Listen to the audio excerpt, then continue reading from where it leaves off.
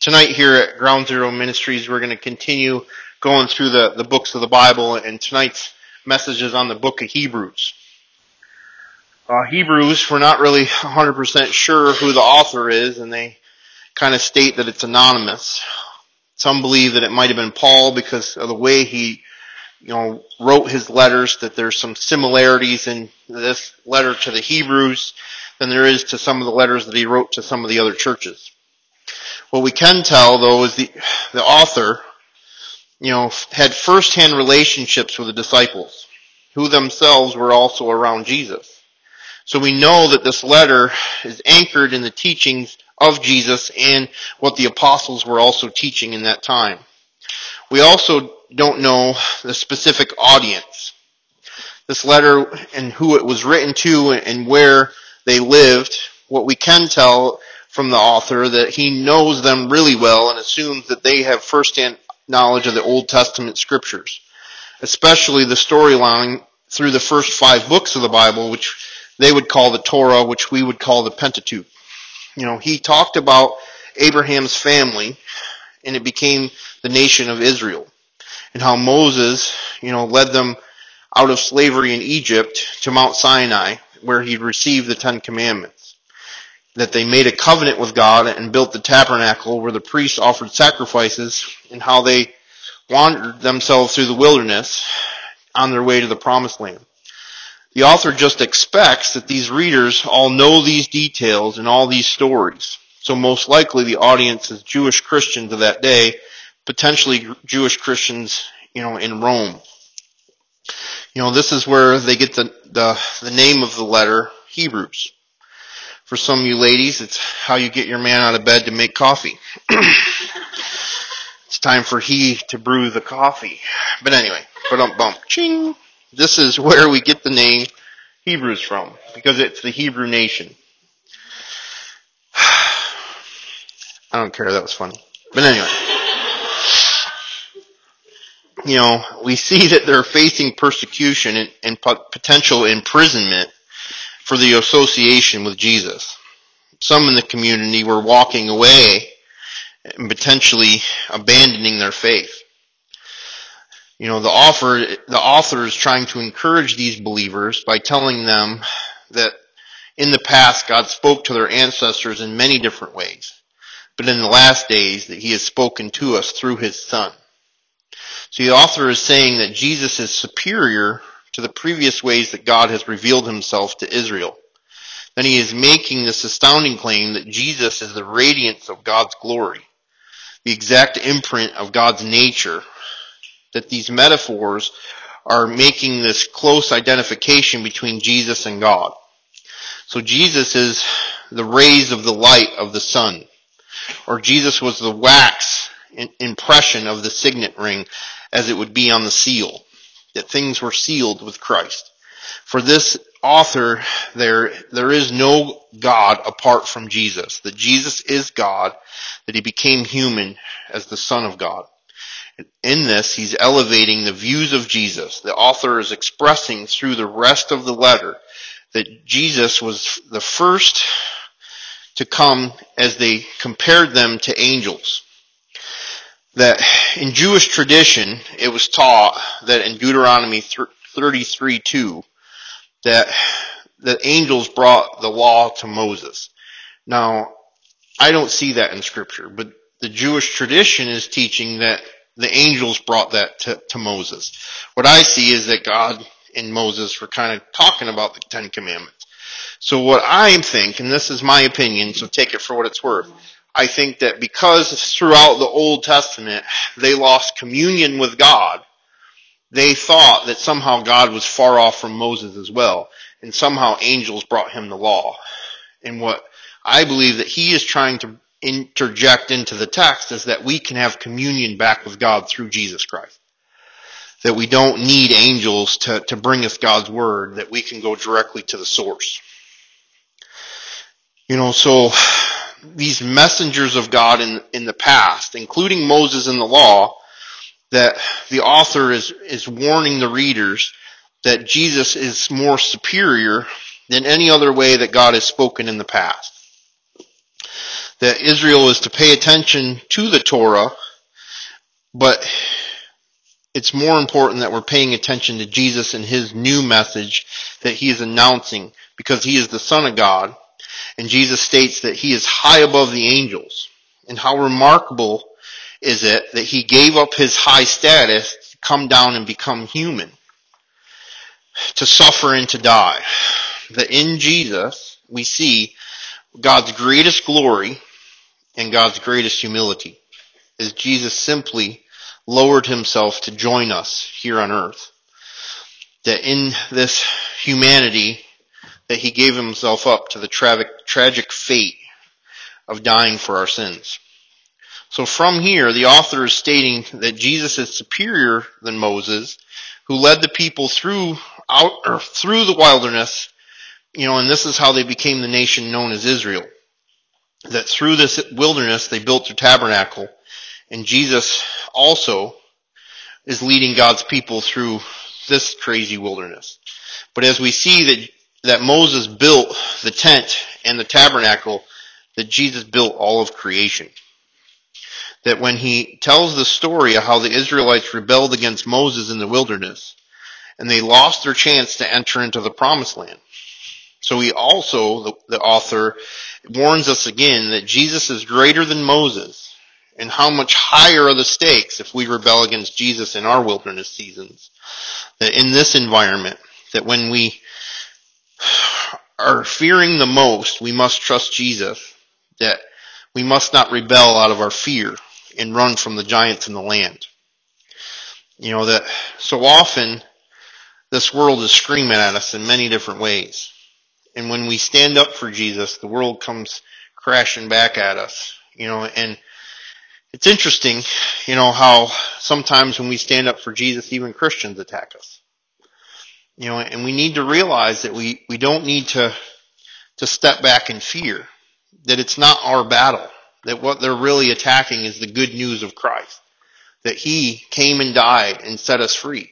See, what humanity wants to do is put themselves in the place of Jesus, and somehow we are good enough, or somehow I've mastered it, or somehow I've done enough good works to regain righteousness. And what Jesus' message is telling us is that that's never going to happen. That we're always falling short. That we're always sinners. And that's hard for some of us to truly hear, because I want to say that I am doing better now, which is true. But yet I'm doing better because of Jesus in me. That the same power that rose Christ from the grave dwells inside of each and every one of us. That my heart has been regenerated because of that good work. That nothing in my good intentions, nothing in my good works, nothing in my good morals, nothing in my own righteousness is ever going to set me free. That it only comes from Jesus. And Jesus is the only one that can set our minds and our hearts and our lives free. And how often we try to modify our behavior and yet fall short. The best way to look at this is any time that we've tried to adjust our diet. And we may do it for God, and we may feel convicted, but somehow the wrong foods come calling at least my name. And I know that there's times that there's this implication that we try this behavioral modification in our lives, which is sometimes very good behavior. But without Christ reworking the nature of our heart, our autopilot returns back to sin. And it's so important that we realize that it's only in Christ that we find real freedom. And there's many times that we try to find freedom in other places, and yet it falls short. And I believe that what the writer is telling them, that even in their religion, even in the law of Moses, even though Moses was a great leader, that if we follow just Moses, and we try to obey the law, and we try to obey all the things that we have been taught, we still fall short. That it's only in Christ that we find freedom. And it's only Christ that will help us to battle through our own wilderness into the promised land. That we miss out the future and what he has for us. That he compares Jesus to this person who laid down his life so each and every one of us could have freedom that goes beyond our understanding. That there's an eternity that's waiting for us that only Jesus can open the door to. That so often fear rules us. We allow fear to come into our minds and begin to help us to control our situations because we think we need to help Jesus. And so often in these moments, we miss out on the opportunity to trust Him and walk through those difficult seasons, those difficult times, those times when everything inside of us is telling us to run away. As the Israelite nation was entering in the promised land and the spies came back, there was only two that said, let's do it. All the rest of them are looking at all the negative things that were going to happen in the promised land. And in that fear, it cost them their chance to have what God had in store for them, at least for that generation. And how often do we allow fear to get in our way from what God wants to do in our lives if we could just hang on for just another second, just another moment, just to get around that corner, just another day, just another week, just another month. We don't really know when God is going to move. However, we know that He will move, and we believe that He has something great in store for us. That all throughout the Old Testament, you see, as they get through the difficult times and then they repent and then they turn back to God and God restores them, that in time they go back to the way that it once was, and worshiping idols and allowing the other tribes in and allowing the other, compromises in their lives. And they weren't facing these things and dealing with them the way that the law and the way Moses and Joshua and many other of the prophets warned them about. And here once again, this author is warning them, as modern day Christians in that time, which is 2,000 years ago, that either we can do things the way we've always done it, or we can trust Jesus and move forward. And these are difficult times. Every one of us has something that's going on in our lives that we really have to lay down at the foot of Jesus and say, it's your way or no other way. It could be situations in our families. It could be situations with your kids. It could be situations with your parents. It could be situations in your finances. It could be situations in your health. And we can grab a hold of the fear and let it drag us to wherever it's going to take us. Or we can grab a hold of Jesus and say, there is no other way. I've tried them all. And I think that that's the comparison that this author is trying to make, is that there's all these other ways that we've used to do things, and they've never really worked. And how often Jesus is usually the last place we turn, even as Christians. The first place we turn is to our friends, and we confide in them or complain to them, however you want to word that. And then, well, I'll pray for you. And then we pick up the phone and tell somebody else what's going on in so-and-so's life. And all of a sudden it's like, well, what are we doing? We're allowing that fear to cripple us rather than getting before Jesus and saying, I don't know where else to turn. I need your guidance. I need your help. I need your wisdom. I need your presence to move in this situation. There is no other way than the way of following Christ. There's going to be all these opportunities for us to allow fear to creep in. In these opportune moments, the enemy comes to whisper in our ear and try to lead us back into sin or lead us back into bondage in many different ways. So I believe that the author is trying to warn them that don't fall for it. Don't believe that the old ways are going to work, that there's only one way and we have to press through it and follow and trust Jesus. Next he makes these, comparisons, of Jesus and this line of priests that come from the line of Aaron. That the priest's role was to represent Israel before God and to offer sacrifices to atone or to cover their sins.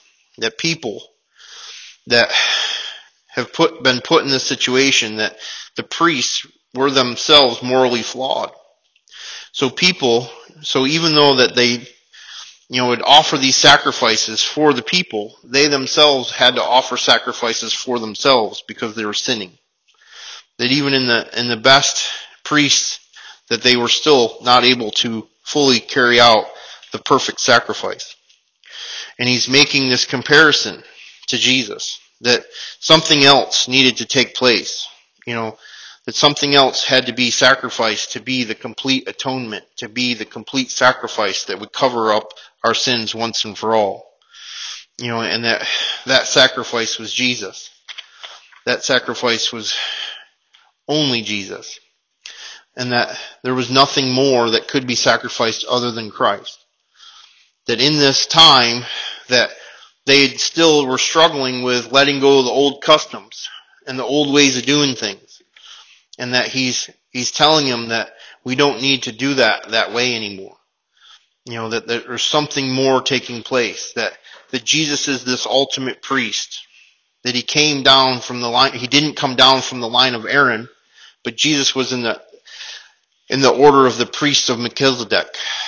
That he is this mysterious priest king that came from ancient Jerusalem. That he appears in the stories about Abraham, and that we also see it in the Psalms where the Messianic king was going to be from the line of David. And this priest was also going to be from the line of Melchizedek. So the author is pointing out that Jesus is the ultimate priest king. And that so often in the past, that they would have a king that would be leading the nation, and then they would have a priest who was leading them spiritually. And those men would get corrupted, and they would allow, sin into their lives. They would allow the other, tribes and the other, nations that were around them to lead them into worshiping idols. And that they would pray and they would ask God to move in certain situations, and they would use sacrifices as a way to manipulate and try to get God's hand to move how they wanted to do it. And how often we've tried to manipulate God and try to get our own wills accomplished in Jesus' name. And it's important that we realize that His will is superior to ours. And so often we think that God gets it wrong, don't we? Or am I the only one? Am I the only one that thinks that God gets it wrong sometimes? Like, is this really what we're going to be doing now? Like, is this the way this is all going to work out? Like, I had way better plans than this, Jesus. And see, I think that they used the religious organization as a way to try to manipulate God, and when they didn't get what they wanted from God, they just said, well, I'll help you. I'll take care of this. I can't find a wife in my community. I'll just step out and go find a wife somewhere else. I can't find money in my community. Well, I'll just partner with the tribes that are next to me. I'll partner with these idol worshipers. It's not a big deal. They're not that bad. And we would see how the corruption would slowly creep in. And what the author is pointing to is that Jesus is that ultimate king who will lead us. And he's also pointing to that he's the ultimate priest, that he will guide us spiritually. And it's so important that we realize that, he is morally flawless. That we say that he's sinless, right? We say it. But then when crunch time happens, we're like, well, do I really trust Jesus in this moment? Because, I need to go do this. And we make these bargains. We compromise. But when crunch time happens in each one of our lives, we have that road. Will I do it my way, or will I do it the way that I think is best? Or will I do it the way that I'm thinking is best? Or will I do it the way that spiritually is going to challenge me? And it's difficult at times when we, feel like everything's coming down on our shoulders and the world's crashing down and we can't pay the bills and things are going on in our health and things are going on in our family and, we don't know what God is up to. And if He would just come down and give us a complete blueprint, we'd be like, all right, now I got it. I can trust you. But in all reality, that's not how He works. He's given us His word, and we have to trust that His promises are true. And in His flawlessness, that in His sinlessness, that He has been that superior sacrifice.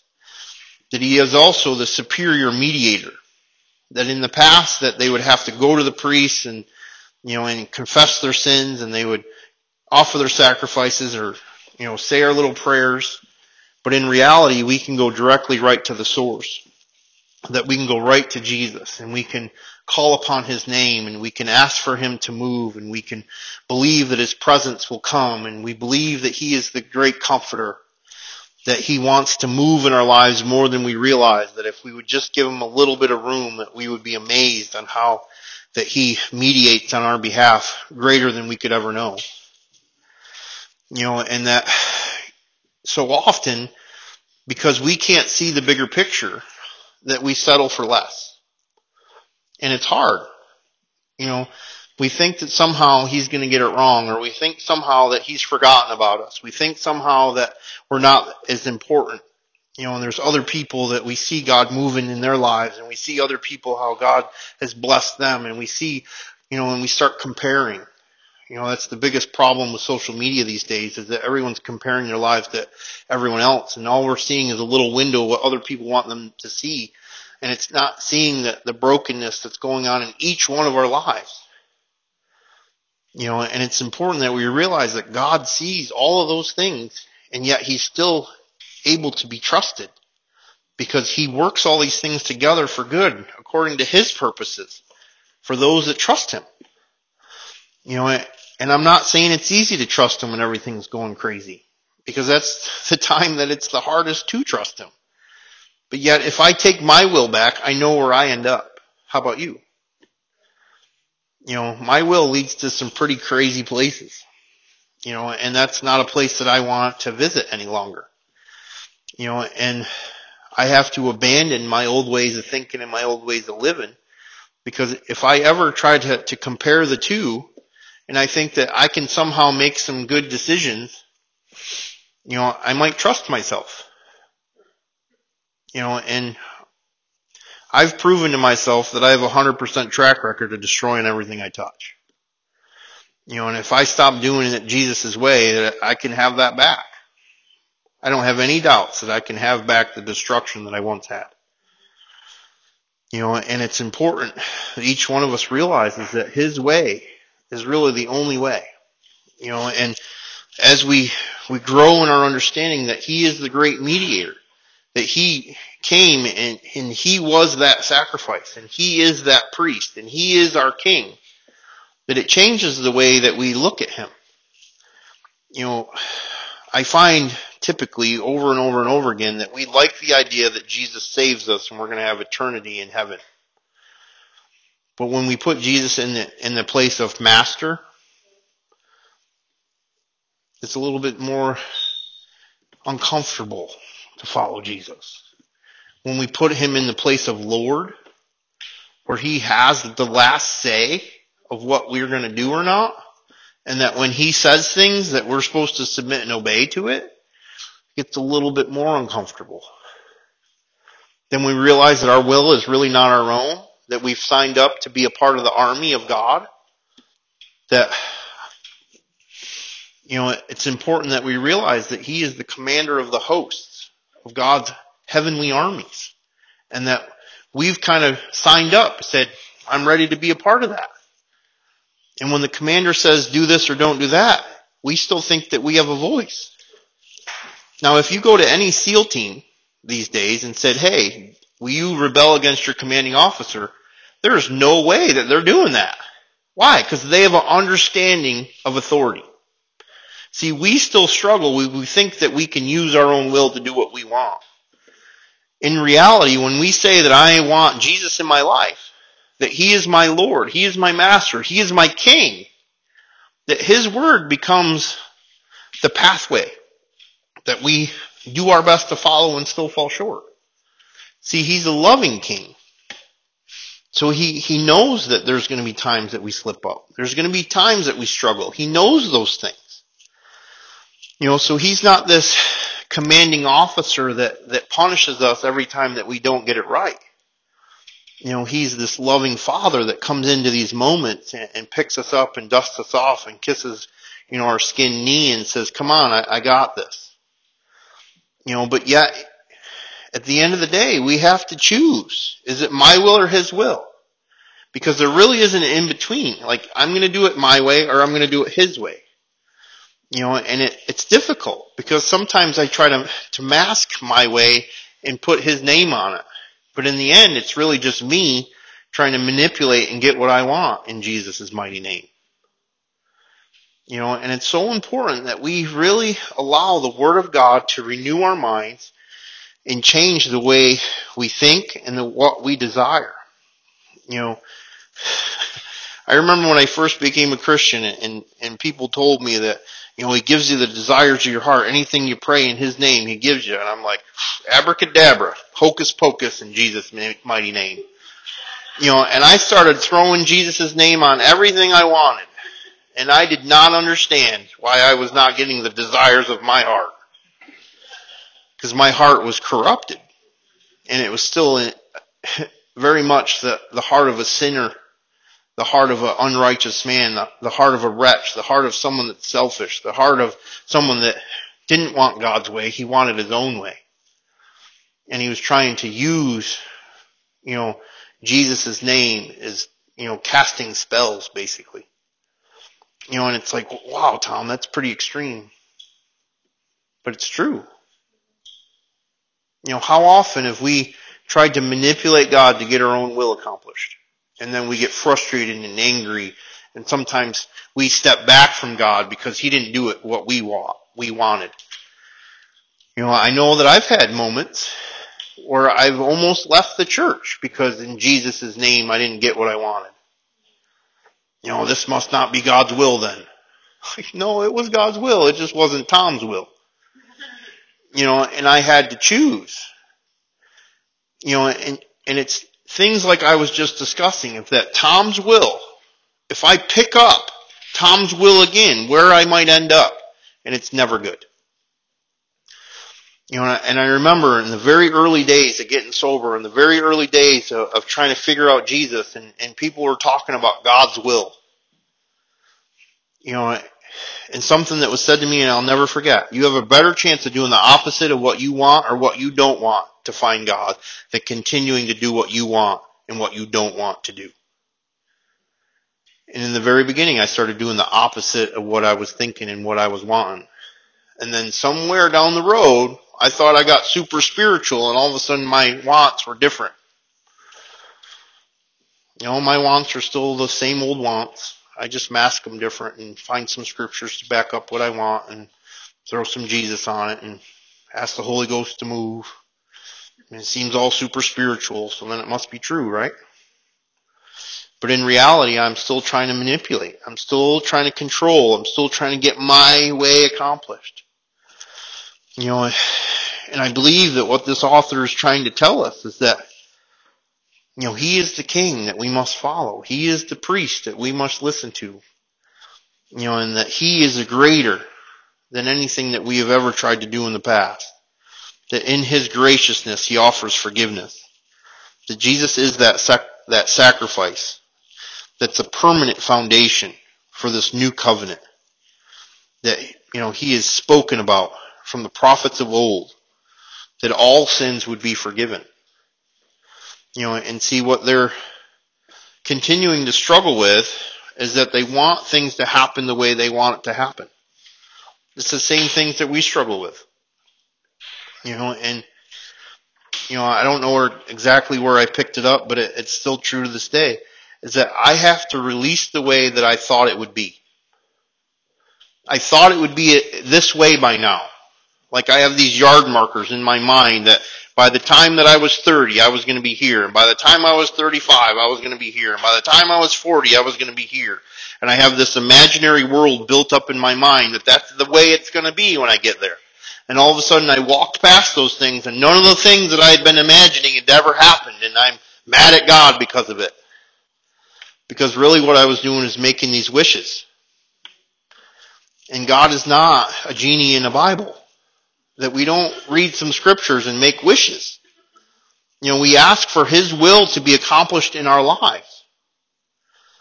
And we surrender our will. We surrender our sin nature. We surrender our lives to Him and say, lead me, guide me, use me, how you see fit. So often we're still trying to use God how we think we should be used. And I wrestled. I've wrestled with Him over and over through the years. In the years past, I had this idea, that God's moving powerfully in my life, and, I wanted to be a youth pastor. And that door would not open, and I would get so frustrated that the door would not open. Like, God, I would be a great youth pastor. I love working with teenagers. I love working with kids. I'm good at it.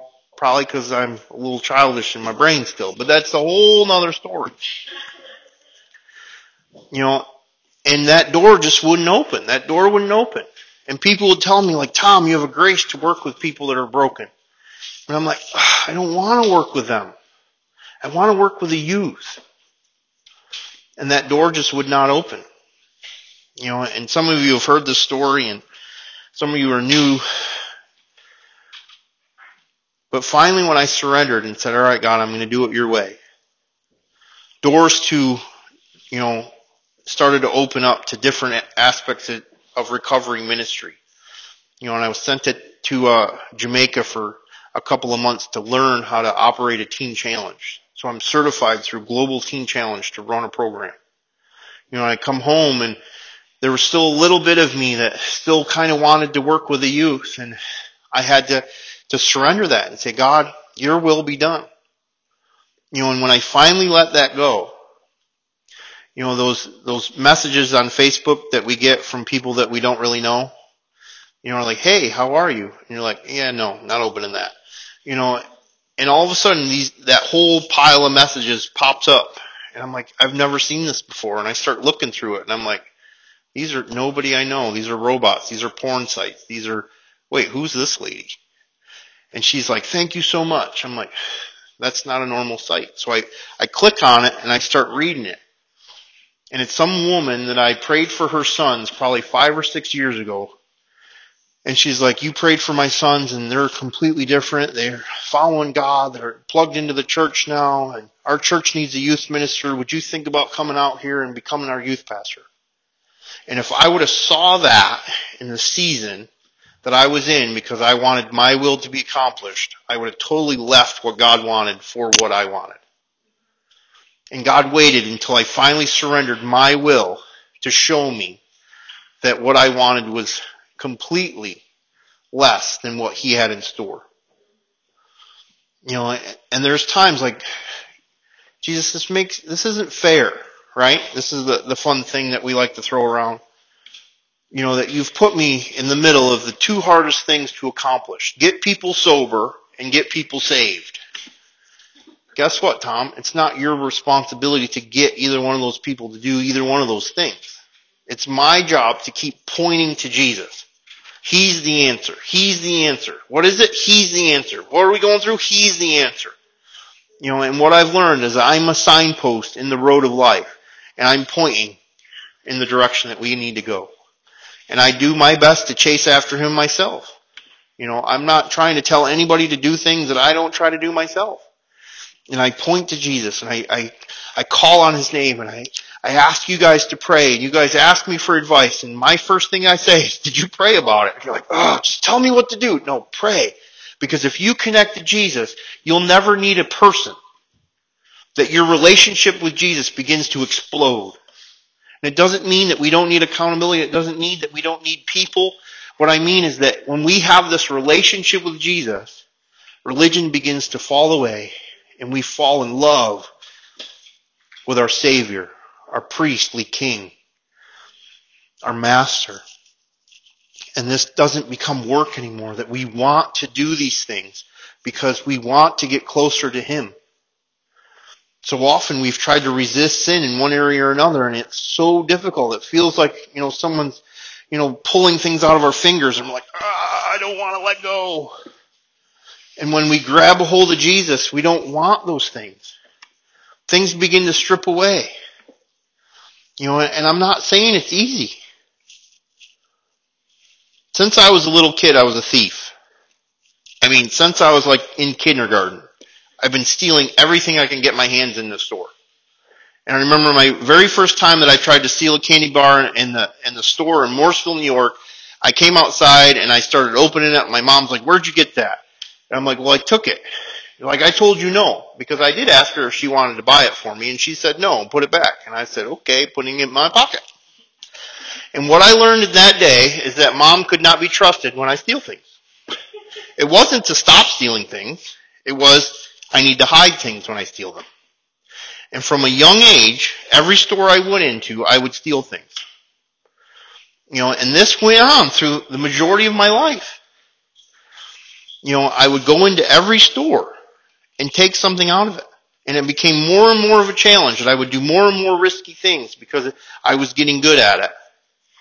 And what I began to learn is that no one needs to know what I'm doing. And I just continue to hide this sin area in my life.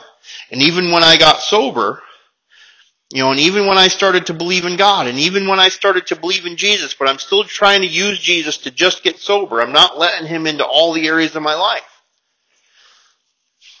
Eventually, after I relapsed again and I came back to the Lord,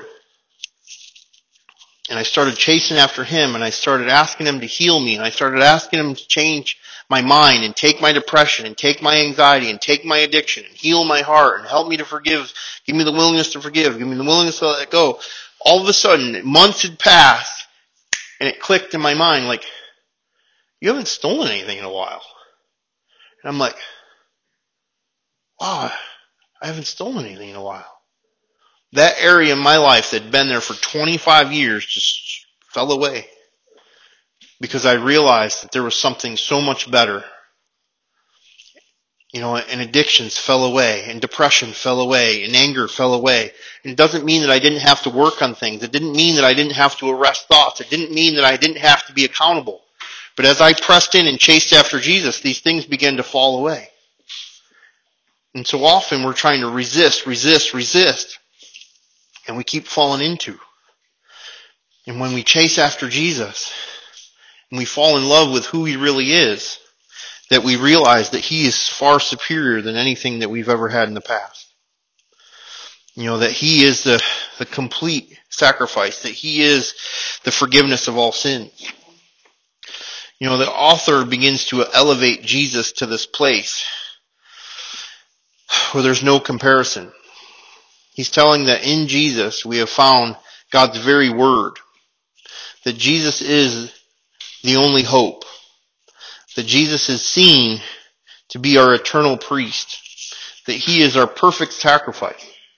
So we should now follow all of the great stories of faith.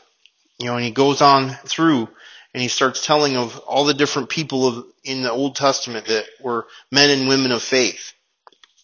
And that they were waiting for what they're now experiencing. That they stood in faith not having the fulfillment of what God was telling them. That through Jesus' sacrifice and the coming of the Holy Spirit, that they were now in the very things that the prophets and the patriarchs of old were waiting for. That we are to remain faithful to Jesus.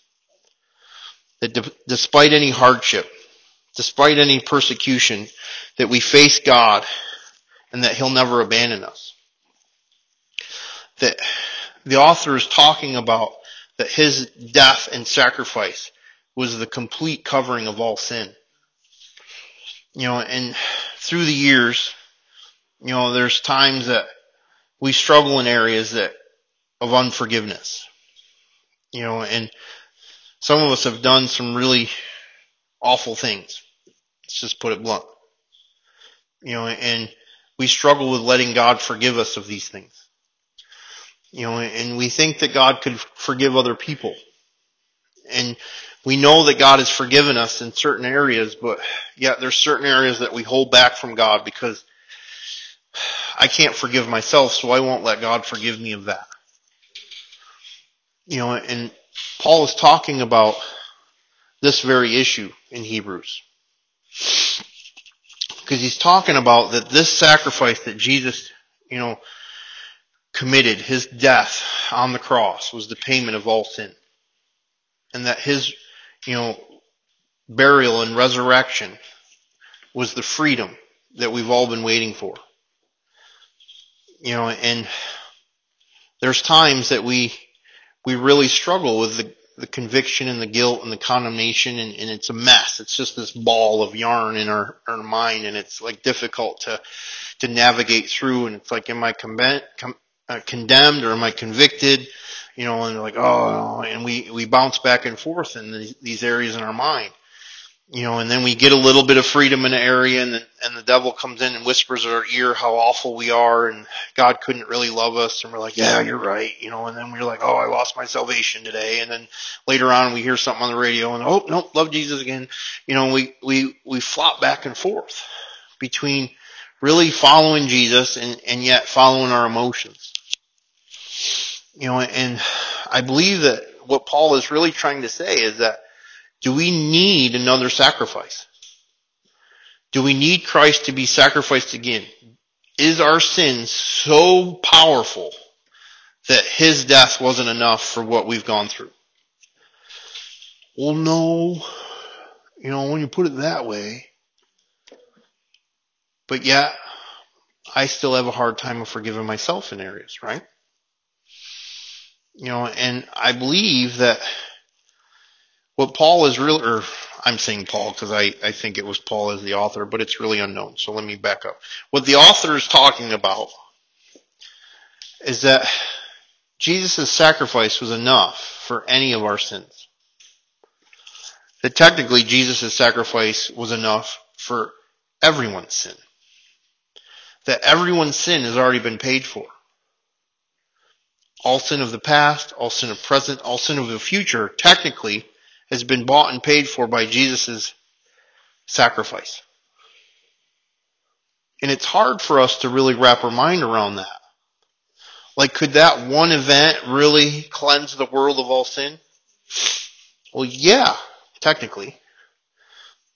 The complication is that I need to ask Jesus to forgive me of my sins. And there's a whole lot of people that don't want Jesus or the forgiveness of their sins because they think their sins are fun still. Some of us in this room still struggle with some of the areas that we think sin is fun.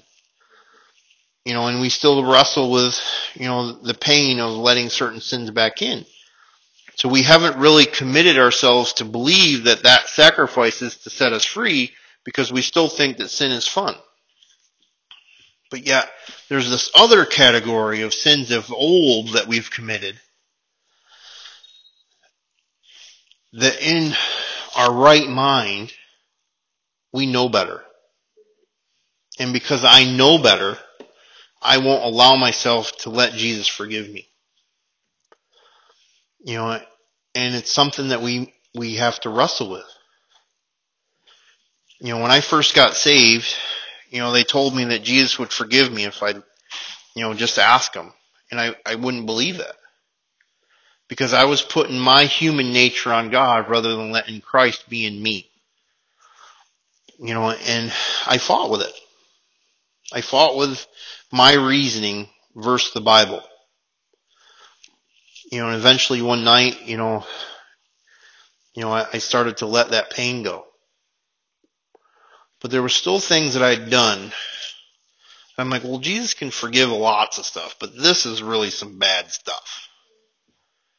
And everyone's like, well, no, Jesus can forgive it. I'm like, that's too easy. It's too easy. Like, I need to suffer some more. And when you say it out loud, it seems crazy, but in our head, you know, we want to put ourselves in the place of Jesus. We want to whip that person some more. We want to take the crown of thorns and smash it on their head. We want to mock that person. We want to spit in that person's, we want to nail ourselves to that cross. And then that would be enough. If I died, then my sacrifice would be enough for my sins. And it's just not, it's not true. And we have to let Jesus be Jesus. Because in our goodness, we could never be a perfect sacrifice even for our own sins. That he laid down his life so that we could have freedom in this day and in our tomorrows. You know, and there's times that, you know, people come from different places. You know, some of us have a real easy time forgiving other people, but we have a hard time with forgiving ourselves. And then there's the opposite camp that really has an easy time forgiving ourselves. It's other people that we have a hard time with. And I think that the enemy gets in there and starts to whisper in our ear and tell us that Jesus isn't enough. that other people need to prove it or I need to prove it. And what's really going on is that there's this pride that's stuck in our mind that keeps us stuck, that we think we know better. And there's a lot of things in the Bible I agree with, but me being free, there needs to be a little bit more work to be done. And I think that it's important that we really believe that what Jesus did was enough. It was enough for me, and it was enough for the person that I have angst against. And each one of us has to come to terms with that. And forgiveness is a tricky thing because it goes to the root of our heart. And we want something to be different. We wish that we could go back in time and either get something from someone or not do something. And I believe that that's why it says that forgive our debts as we forgive our debtors. Is because the wage of sin is death, but there's a wage to sin. There's a payment that needs to be paid. And so, yet still we want to collect. We want to collect the wage. And so often I'm collecting the wage from the next person. You lied to me, I'll lie to you. You stole from me, I stole from you. You abused me, I abuse you. So the wage of sin gets passed on to the next. And it's only until Jesus cancels the debt and we allow that debt to be canceled that not only do we walk in freedom, but those that we've carried around with us begin to walk in freedom. Because there's nothing that we can do to get certain events changed in our past. But what we can do is allow the sacrifice of Christ to be enough that we can walk forward and walk in a freedom that this world says there's something different about you. And you don't carry yourself the way you used to. And I think that it's things that each one of us has to wrestle with. Forgiveness is one of these things that attacks us all. I would care to say that everybody in this room has someone that you have unforgiveness towards, even if it's just yourself. And it's something that we have to keep bringing it back to Jesus and saying, Jesus, you got to heal my heart. Because this is really a heart thing, and our mind keeps us stuck in that place. So we have to trust Scripture above the way we think and the way we feel. And that's what I believe that Paul is really trying to get to the point here, is Jesus, the Word of God, was his sacrifice enough for you? And trust that he has great things in common because these people of old trusted him so much that they lived their lives extraordinary to everything around them. And they had faith in what's to come, and that is now here. And we are in that. We still have the benefits of what Jesus has done, and the Holy Spirit is still moving today, healing our hearts and renewing our minds and changing our lives and changing our family and changing our kids and changing our parents and changing our jobs and changing our finances, changing our health and change whatever it is. We have to put it at its feet and say, your will, your will. And I want freedom. And my way of doing things keeps me stuck. So often the jail cell, the door's been ripped off. And yet the chains have been broken, but we still sit in the cell thinking that we're a prisoner because we identify with what had happened rather than identifying with who he is. So our identity is still in an event or something that took place rather than letting what Jesus has done become our true identity so that we can walk in freedom as sons and daughters of God. Would you just bow your heads with me? Lord, I thank you so much. I thank you that you set each and every one of us free. But I believe that there's more freedom for each and every one of us, including myself. Lord, help us to align ourselves with your word. Help us to trust in what you have done is true. Lord, that you have power to set the captives free. Help us to come before you as broken men and women and say, Lord, I want your freedom. Lord, give me the willingness to let go. God, give me the willingness to forgive. Because I'm still angry. I'm still upset. I'm still broken in this area or another. I'm still mad at that person. I'm still mad at myself. But Lord, I want your freedom. So Lord, would you guide me right now? Would you help me to accept what you have done as payment for what has taken place in my past? And Lord, help me to walk forward as your son and your daughter, Lord. Help me to walk forward in your freedom. Help me to grab a hold of my identity in Christ and not let go. Lord, I thank you so much for all that you've done. Lord, help me with my unbelief, but help me to continue to walk forward in trusting you more and more each day.